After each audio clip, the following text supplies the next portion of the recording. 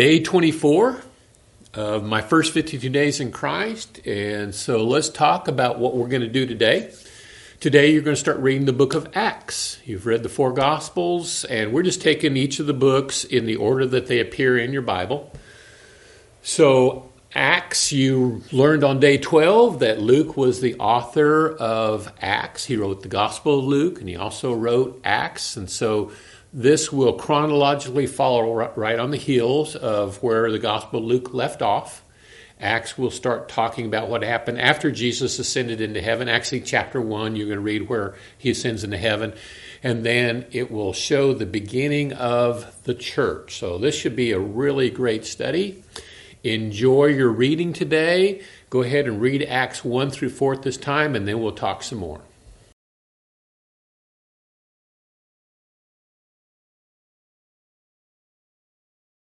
I never get tired of reading the book of Acts, reading about the 3,000 people baptized into Christ on the first day, the day that it started. And then right after that, verse 42 says, they were continually devoting themselves to the apostles' teaching and to the fellowship, to the breaking of bread, and to prayer. Who's the they? Well, it's the 3,000 that were baptized in verse 41. Baby Christians. Baby Christians were devoted. I want you to catch that. You don't have to wait several years before you can become a devoted Christian. You can do that today. You can do that right now. You can decide, I am going to be devoted. So for your writing assignment, I want you to write down what this verse means to you. Acts chapter 2, verse 42. Go ahead and write that out. Explain what it means. What does devoted mean? And those four aspects that are mentioned of Christianity, the apostles' teaching, the fellowship, the breaking of bread, and prayer. Write down what those mean to you, and then we'll talk some more.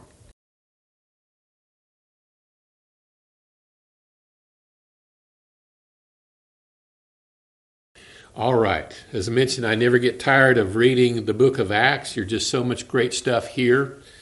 I was looking at verse 46, it says, day by day, continuing with one mind in the temple and breaking bread from house to house, they were taking their meals together with gladness and sincerity of heart.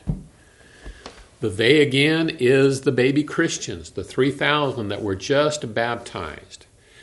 They were meeting together how often? Acts 2:46 says they met together every single day. Day by day, they were getting together. We read that and maybe we think, wow, that's because they didn't have anything else to do. They weren't busy. You need to study that time period. First of all, these are agrarian people. They are farmers, they're ranchers. They are raising their own crops, their own food. And so they stayed very busy. Plus they had to pay those ridiculous Roman taxes. And so they were very busy people. But they took the time every single day to assemble together. So with that in mind, is it really asking too much if we encourage members today to meet 3 times a week? They were just as busy as we are, but they made the time to get together. Here's my point.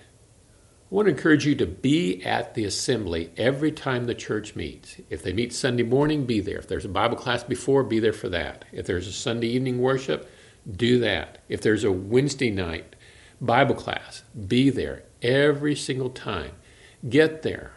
And the reason why is because think about the church as a chain. Each link interacts with each other, and like one will encourage another, and then that one will encourage somebody else. So when you go to church, you are going to receive encouragement from somebody, but then you're going to turn around and encourage somebody else. And then this chain just builds, and that's how the church builds up.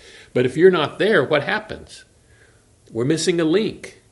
Especially you as a young Christian. I know as an older Christian, I can tell you, nothing is more encouraging than seeing young Christians fired up about their faith, coming into church all the time.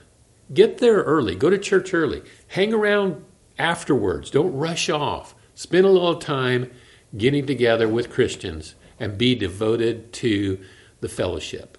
I have a lot more to talk to you about, but we'll save it for another day. Talk to you tomorrow. Have a great day.